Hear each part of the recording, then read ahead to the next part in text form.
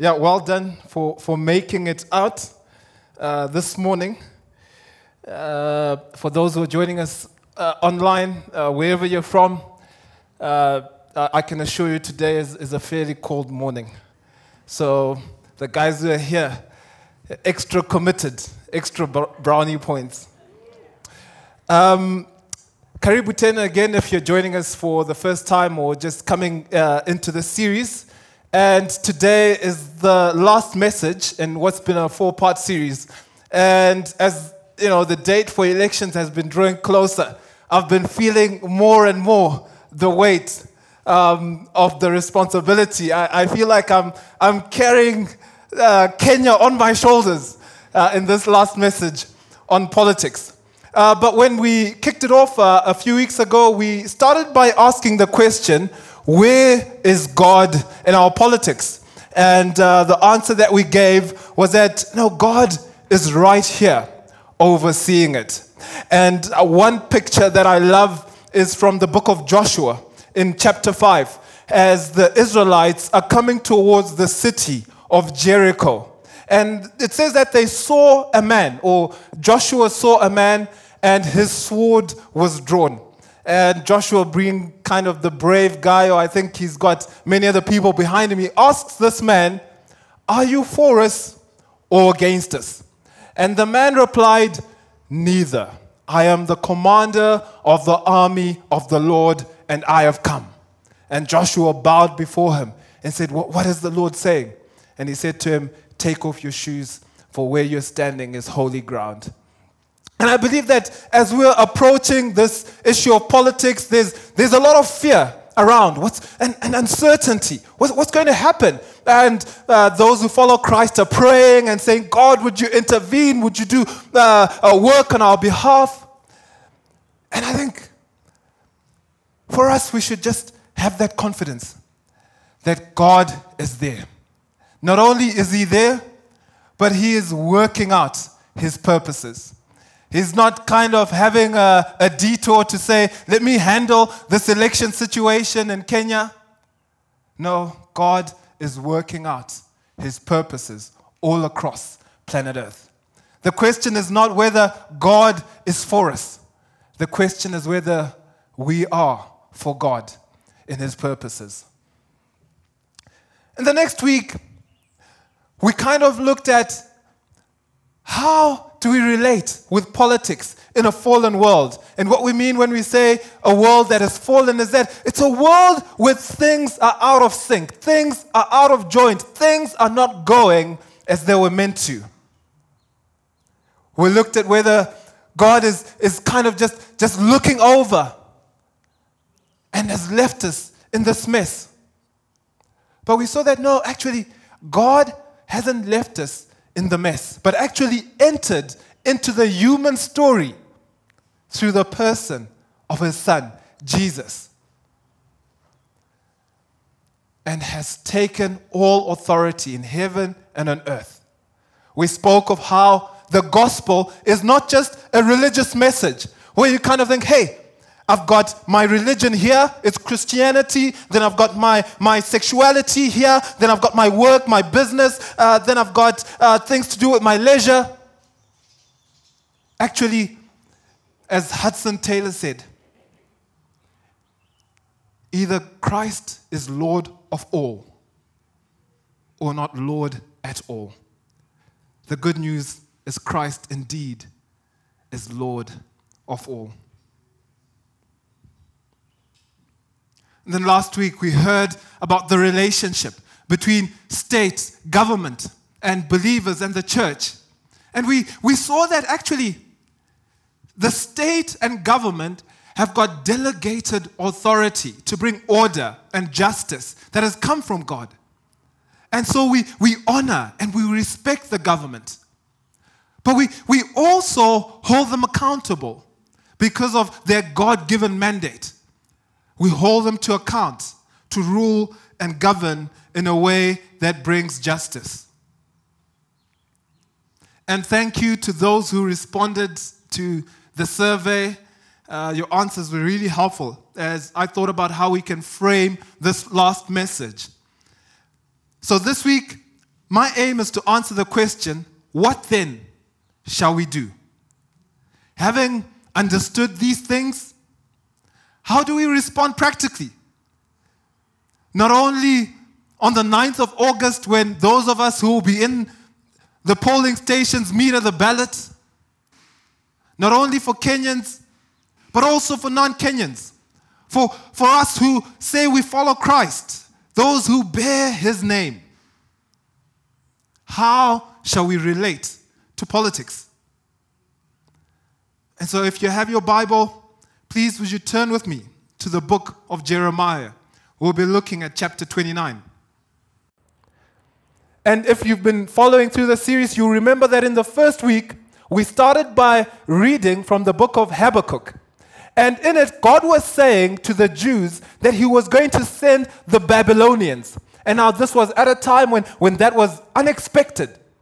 But it was something that was dreadful and fearful.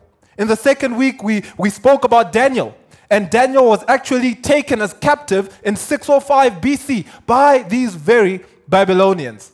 And now as we're getting into this story, the Babylonians have come and taken another tranche of captives. And this was in 597 BC. And they've taken them into exile. And so Jeremiah is writing a letter to these exiles. I'm going to read firstly just from verse 1 to 3. These are the words of the letter that Jeremiah the prophet sent from Jerusalem to the surviving elders of the exiles and to the priests, the prophets, and all the people who Nebuchadnezzar had taken into exile from Jerusalem to Babylon. So Nebuchadnezzar was the Babylonian king at the time. This was after King Jeconiah and the queen mother, the eunuchs, the officials of Judah and Jerusalem, the craftsmen, and the metal workers had departed from Jerusalem. The letter was sent by the hand of Elasah, the son of Shaphan, and Gemariah, the son of Hilkiah, whom Zedekiah, king of Judah, sent to Babylon, to Nebuchadnezzar, king of Babylon. And so, as we think of how do we engage with politics, how are we going to work these things out practically? The first thing we need to remember and realize is that we are not finally home in this life. In fact, the Bible describes followers of Christ as being in exile in the world. In other words, you are a resident alien. Now, obviously, we all know that we live and we die. So, to some extent, whether you're a follower of Christ or not, you have to wrestle and grapple with the meaning of life. What is the purpose and the meaning of the time that you have on this earth? Is it just a result of random occurrences, biological? What is it all about? And the good news for us who follow Christ is that we've got a message that gives meaning and purpose, not just in this life, but for eternity. We are resident aliens. And Jeremiah addresses his letter to exiles, and you might think, hey, exile kind of sounds like a strange word. Maybe if you're here and you're fleeing from your country, you're fleeing from somewhere, you might relate with that, but you say, no, I'm Kenyan, I'm at home. How can I be an exile? Yet we'll see shortly that whether you are Kenyan or non-Kenyan, whether you are a citizen or non-citizen of this nation, if you are a believer, you have another home, a more enduring and primary citizenship, which is the kingdom of heaven. And believers are looking and longing for that far country, for that city that comes from heaven, whose builder and architect is God. Listen to what Peter says in the book of 1 Peter as he opens his letter. He's talking to believers who've been scattered to many Roman provinces. And he says to them, hey, I greet you, exiles of the dispersion. And that word dispersion is diaspora, or diaspora as we say it now. And in another translation it says, those temporarily residing abroad. And he's not talking about you're abroad from Jerusalem, but he's saying you're abroad from your final home.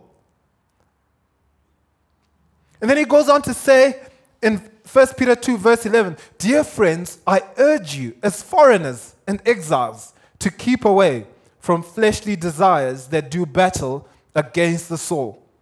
And the key phrase there is foreigners and exiles. In other versions, it's translated as temporary residents and foreigners, strangers and pilgrims, foreigners, aliens and strangers, strangers and refugees in this world. And in that phrase, Peter is using two different Greek words. And one of the Greek words is more related to being like a permanent resident. And if you've lived in another country, you know that when you become a permanent resident, you've got the right to stay in that country indefinitely, but you don't have the full rights of being a citizen or being a native. You can't vote, you can't participate in elections. And then the other word he uses is similar, but here you are a temporary resident. And for us, coming from Zimbabwe and being here, we have to get our visas renewed, and this is what it's like. There's a time limit to your residency. And I remember the first time I heard, that word alien card. I just thought, man, I don't want to be referred to as an alien. It sounds like I'm coming out of Men in Black or something. I don't want to be a foreigner. And so while these two words kind of leave us scratching our heads, wondering, so are we permanent? Are we temporary? What's clear is that we are aliens, strangers, foreigners, refugees. That this world is not our native home. This is not our ultimate citizenship. And what it does, I think, firstly, is that it frees us from having ultimate investment in this life or in this world. We're not ultimately invested in today's politics. And so we're not carrying other people's agendas or coming with a tribal chip on our shoulder. It's like, you know what, this is what they did to us. Oginga and Jomo, this is what happened. I've got a tribal chip on my shoulder. This is who we are as Luyos. This is who we are as Kikuyus. Or this is who we are as this economic class. But this is not your ultimate citizenship. You don't represent a particular political interest group. Because you have a new primary identity in Christ. If you're a follower of Christ, you're an alien and a stranger here. And the exhortation that Peter gives to them is that keep away from fleshly desires. And what he's saying is that, hey, don't just live instinctively. Don't just fulfill those desires that you have in and of yourself, and some that are awakened through nurture of your culture and of your history. Don't just respond to situations. Don't just respond even to the political arena just instinctively and culturally, because you're an alien and a stranger. And so, though instinctively we might want to huddle in the safety of our ethnic background, Peter says, no, that's instinctive. That's not who you are. We might want to huddle around an ideology and label left-wing or socialist and right-wing nationalist. We might want to huddle around, hey, this is my philosophy, big government, small government. We might want to coalesce around bottom up, top down economics.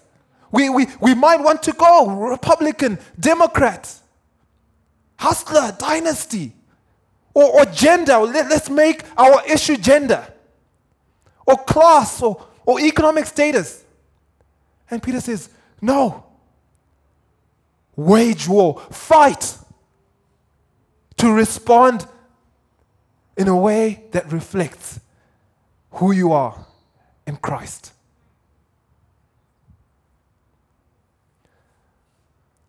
And for some of you, this will challenge you even as you approach 9th of August.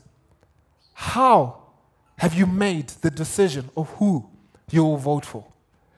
Is it based on your primary identity in Christ? Or is it based on some history, something about your ethnicity?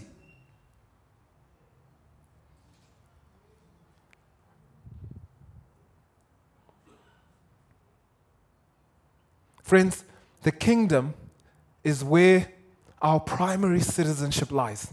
And so it is where we are ultimately invested.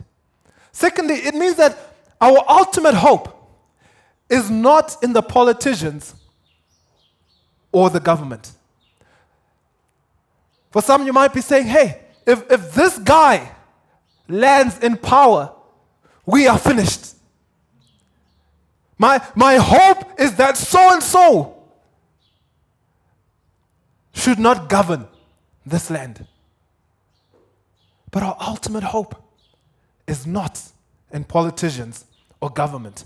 Because our real citizenship comes with a ruler and a government that is perfect, that is founded on righteousness, justice, that brings peace and shalom. That is where our ultimate hope in politics and government lies. When Isaiah spoke about the coming of Jesus in Isaiah chapter 9, he says, unto us a child is born, a son is given, Prince of Peace, and the government shall be upon his shoulders.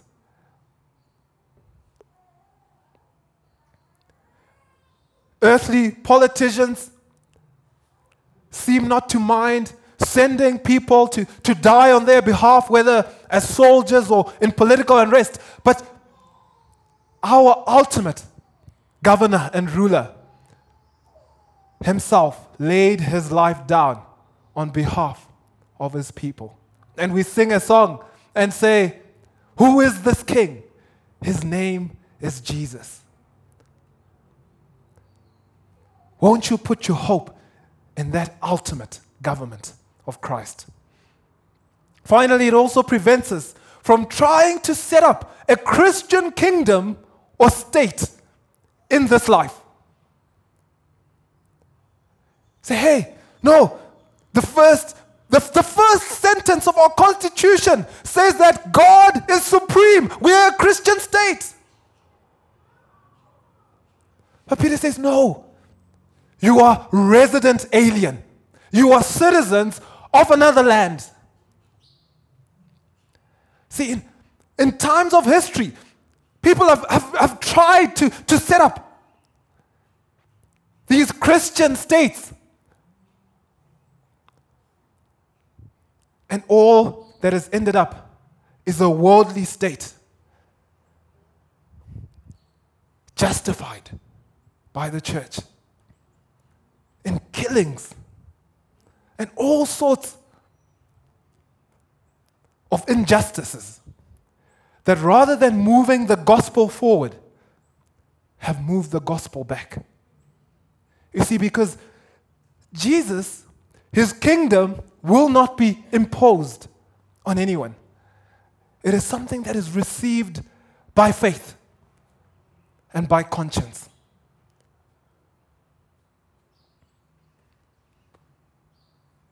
And so, in a sense, I've kind of started by saying negatively how we're not to engage in politics.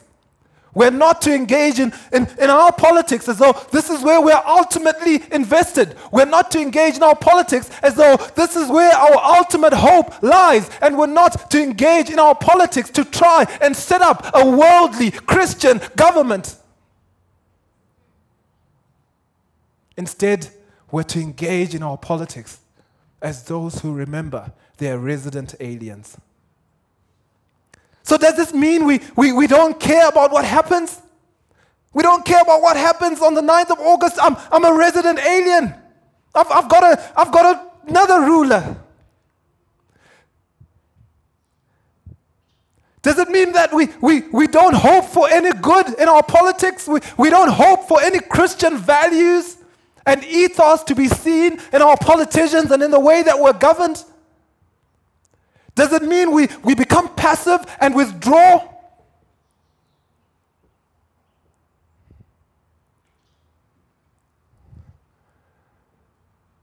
Do I just fold my hands and say, hey, I don't care what happens now in Kenya. I'm waiting for that city that comes from above, whose builder and architect is God. And all these are very important questions, whether you are local or non-Kenyan. So I want us to return to our passage in Jeremiah and get into his letter and see how he may help us to answer these questions. This is what Jeremiah said. Thus says the Lord of hosts, the God of Israel, to all the exiles whom I have sent into exile from Jerusalem to Babylon, build houses and live in them, plant gardens and eat their produce. Take wives and have sons and daughters. Take wives for your sons and give your daughters in marriage, that they may bear sons and daughters. Multiply there and do not decrease, but seek the welfare of the city where I have sent you into exile, and pray to the Lord on its behalf. For in its welfare you will find your welfare.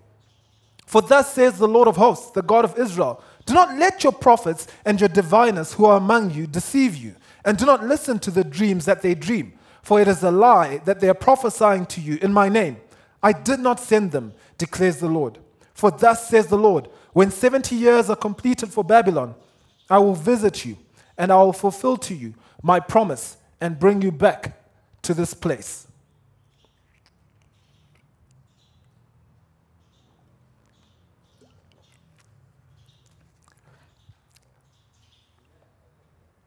Now, as I had mentioned earlier, Peter had these two Greek words that seem to be in tension. Are we permanent residents or are we just temporary resident aliens?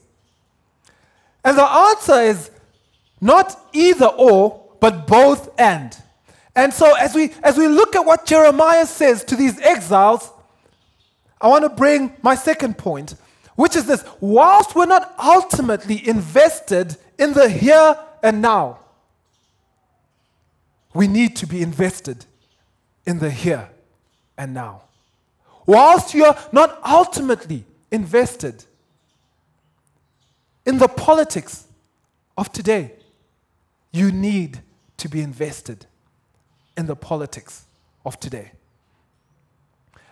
And to understand what Jeremiah is saying here, you'd have to go back to Jeremiah 28, where there's a guy called Hananiah who was prophesying back in Jerusalem and saying, hey guys, in 2 years' time, all of this will be finished.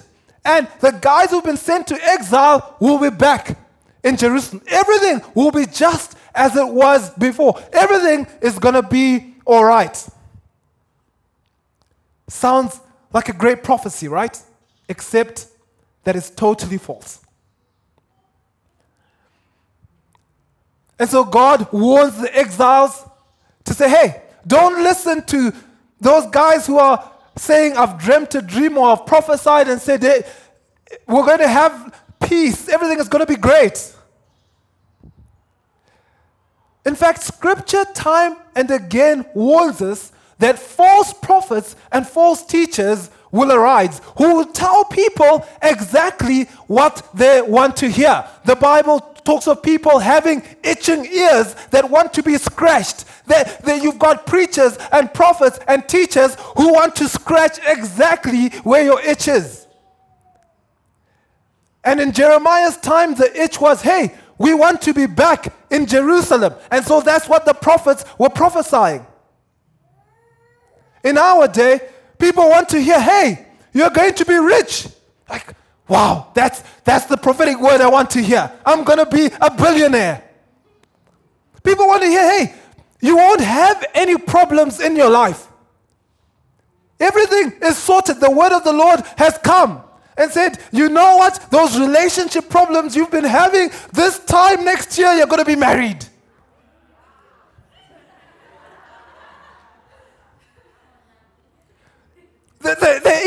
economy is going to be great. Unemployment will come from 30% to 0. And at that time, people are jumping, coming and putting money at the front. Like, I'm sowing into that word. Businesses are going to thrive.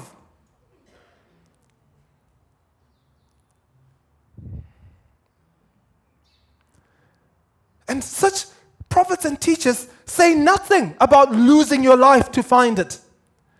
They say nothing about a seed falling to the ground and dying that it may be fruitful. They say nothing of all the tribulations that Jesus and his followers went through and promised that we would go through. For it is through much tribulation that we must enter the kingdom. And so this morning, just as an aside for free, I want to humbly caution against such false promises and hopes of earthly comfort, luxury, and security, which rather than helping you become more God, Christ, and kingdom-centered, turn you to become ungodly, worldly, and self-centered, and by extension, useless in the world as salt and light. So you can imagine when the exiles received Hananiah's message and all these prophets, it was like the penguins of Madagascar. High fives all around, man. Hey, don't unpack your bags. Let's just live out of our suitcases. We'll be back home in 2 years' time. Guys, just milk the cows. We'll be home in time for chai in the evening. And if you've played Monopoly, you know how it is in the game. When one of the players lands on the jail square, and then they quickly exclaim, "Hey guys, I'm just visiting." Or they're actually sent to jail, but they theatrically pull that get out of jail free card and say, "I'm playing on my next round." And this is how the Jews felt. Man, we've got our get out of Babylon quickly free card. No need to get mixed up in Babylonian affairs. We are just temporary residents here. But Jeremiah picks the short straw. And God says, no, you need to burst these guys' bubble. And so in verse 10, he's writing to say, hey guys, sorry, actually, it's not going to be 2 years. It's going to be more like 70 years. You could hear a pin drop. This was not the message that they wanted to hear. Actually, another guy wrote back to Jerusalem to say, hey, can you please arrest Jeremiah and stop him saying these things?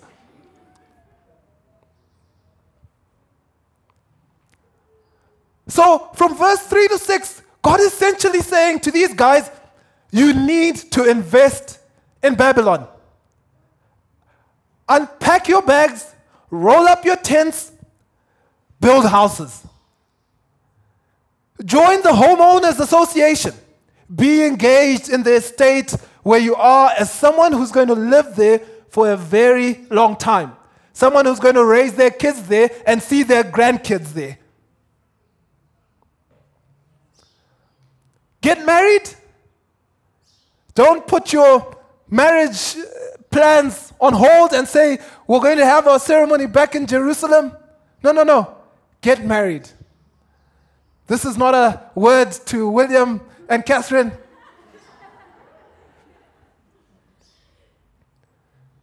Saying plants, vineyards. Don't just say, oh, no, we just need mboga. No, plant trees, vineyards, because you have enough time to eat from them.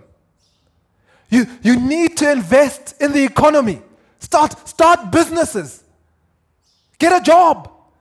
Do something that creates jobs for others. Be fruitful in that place where I've sent you. Be engaged in the fullness of social life. Have kids who will have Babylonian friends, who will attend Babylonian school, because you're there for the long haul. Don't live passively, waiting for something to happen. Make things happen. If you see all the verbs that Jeremiah uses, build, live, seek, plant, I want you to be doing stuff.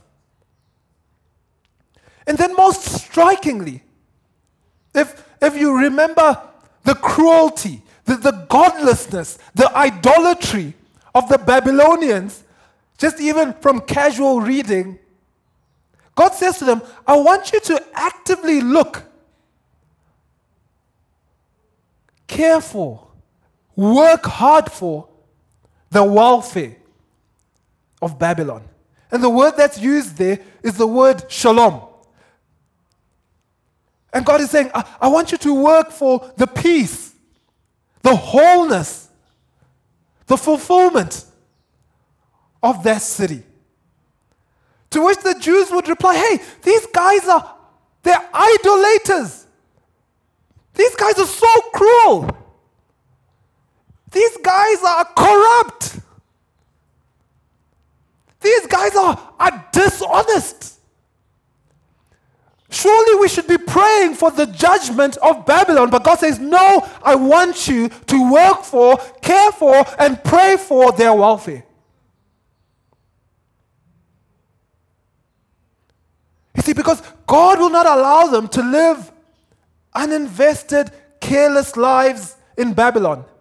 Neither will He allow us to live uninvested, careless lives wherever we find ourselves. And so if you're in Nairobi today, if you're in Kenya today, God will not allow you to live a careless, uninvested life in this city and in this nation. And you're saying, okay, how do we do that? Does Scripture give us any handles, any examples? Well, during that time and after that, we've got several examples, such as Daniel. These were Jews who were both ultimately invested in God's purposes and kingdom as was represented in their day, in the kingdom of Israel, but were also fully invested in Babylon or Persia. Daniel was a senior civil servant, or we might call him a technocrat. He had the dubious title at one point of being head of the wise men, sorcerers, and magi, from which we get the word magicians. He was kind of Nebuchadnezzar's chief sorcerer and magician and wise man. He served in various Babylonian governments and even served in the Medo-Persian government. And Darius the Mede, we see it in Daniel 6 saying he wants to make him the head of the government, kind of like the prime minister.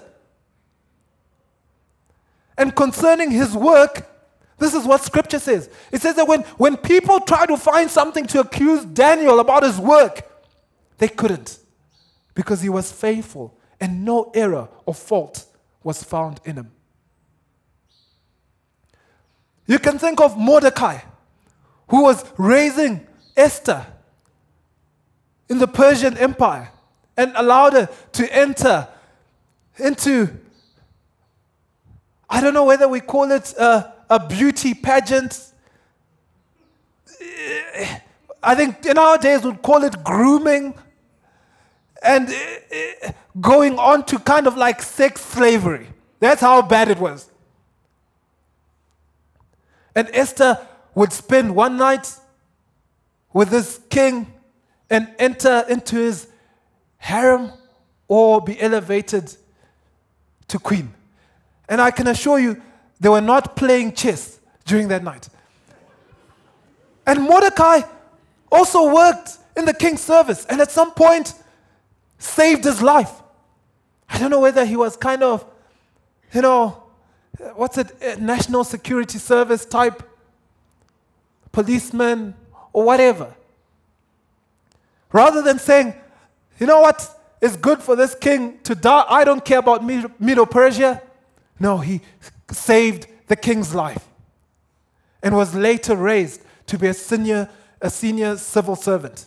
We can think of Nehemiah, who was the Persian king's trusted cupbearer. And this just wasn't like a menial job of, I'll pour your wine. This is kind of like,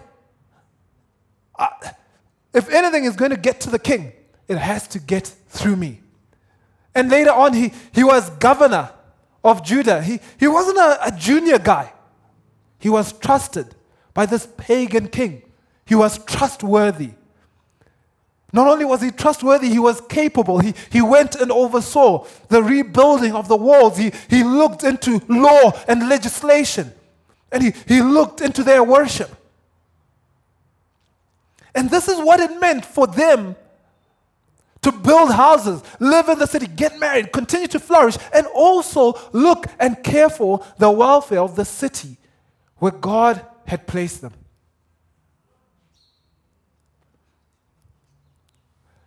And when we look and think of Christians throughout history who've had an incredible impact, whether I can think of Frederick Douglass, who was a slave who got freed and began to campaign for the abolition of slavery and even served in government. And we can think of William Wilberforce, who, after kind of coming to faith, thought, I'm going to serve in the church. But actually, God called him to serve in parliament. And he campaigned for decades for the abolition of slavery. Think of Desmond Tutu, the South African Anglican bishop who, for years, campaigned against apartheid. And when South Africa got its independence, led the Truth and Reconciliation Commission. I'm not sure if there's been anything more beautiful for truth, justice, and reconciliation in the midst of such darkness. Think of Denis Mukwege, this gynecologist from the DRC, who a few years ago got the Nobel Peace Prize for his work among women who had been brutally raped in the DRC war, and his campaign against rape being used as a weapon of war. All these are people who have been moved by their faith to engage in the things of their community. And as I close, I just want to look much more closely at one more person. His name was Anthony Ashley Cooper. He's otherwise known as Lord Shaftesbury. He lived in the 19th century. And his parents were distant. But there was one particular lady who served within their family as kind of like a maid or a house help, who was a Christian and taught him about Christianity and showed him love. And he himself became a Christian. And then he joined parliament. He refused to be appointed as a lord, even though he had the opportunity. He said, no, I want to work among the people. And in the early 1830s, there was growing unrest about the treatment of workers, particularly children, in mills and factories. You'd have kids as young as 4 and 5 working 14, 15, 16 hours per day. And Shaftesbury's interest in this began after reading a report about child labor, which left him astonished and disgusted. He later said he took up the cause after meditation and prayer. By 1833, he was leading the factory reform movement in Parliament, pushing to have the working day in textile mills cut to 10 hours for women and children. Later on, Shaftesbury's Mines Act of 1842 banned all women, girls, and boys under 10 from working underground. And the conditions were so bad that they used to work in that they worked almost naked, and sexual abuse was prevalent. Mentally ill people had an incredibly inhumane treatment. They would have straight jackets, they would be chained, they would be whipped. And Shaftesbury started visiting these asylums and just seeing how people who were mentally ill were being treated. And he campaigned, and in 1845 he pushed through legislation which treated the mentally ill as people needing care, not as social outcasts. He also campaigned against the use of small boys as chimney sweeps.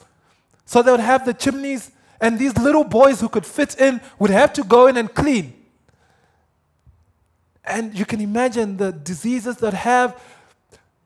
Sometimes if the guys felt they were too slow, they would put a fire in the chimney. And often it happened that they would get burnt within that chimney. He visited London slums and became more convinced that the working classes needed better homes and their children needed schooling. For nearly 40 years, Shaftesbury chaired the Ragged Schools Union, which provided free education for working class and destitute children. Over his time in post, it is estimated that the union helped about 300,000 children. Shaftesbury was also involved in legislation to rehabilitate young offenders.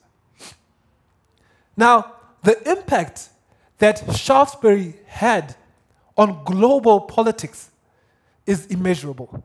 You can't wrap your mind around it. Now we are shocked that kids would be working. We talk about child labor. It's because of Shaftesbury. Now we talk about improving workers' conditions, rights of workers. In many ways, it's linked to Shaftesbury. We talk about public schools that give education. If we talk about free education to primary or whatever it is, you trace it back to Shaftesbury. Just one Christ follower. And this is what he said. Christianity is not a state of opinion and speculation.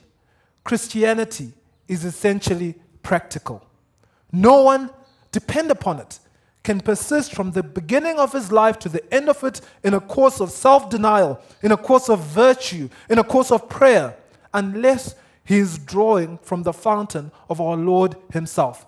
Therefore, I say to you again, let your Christianity be practical.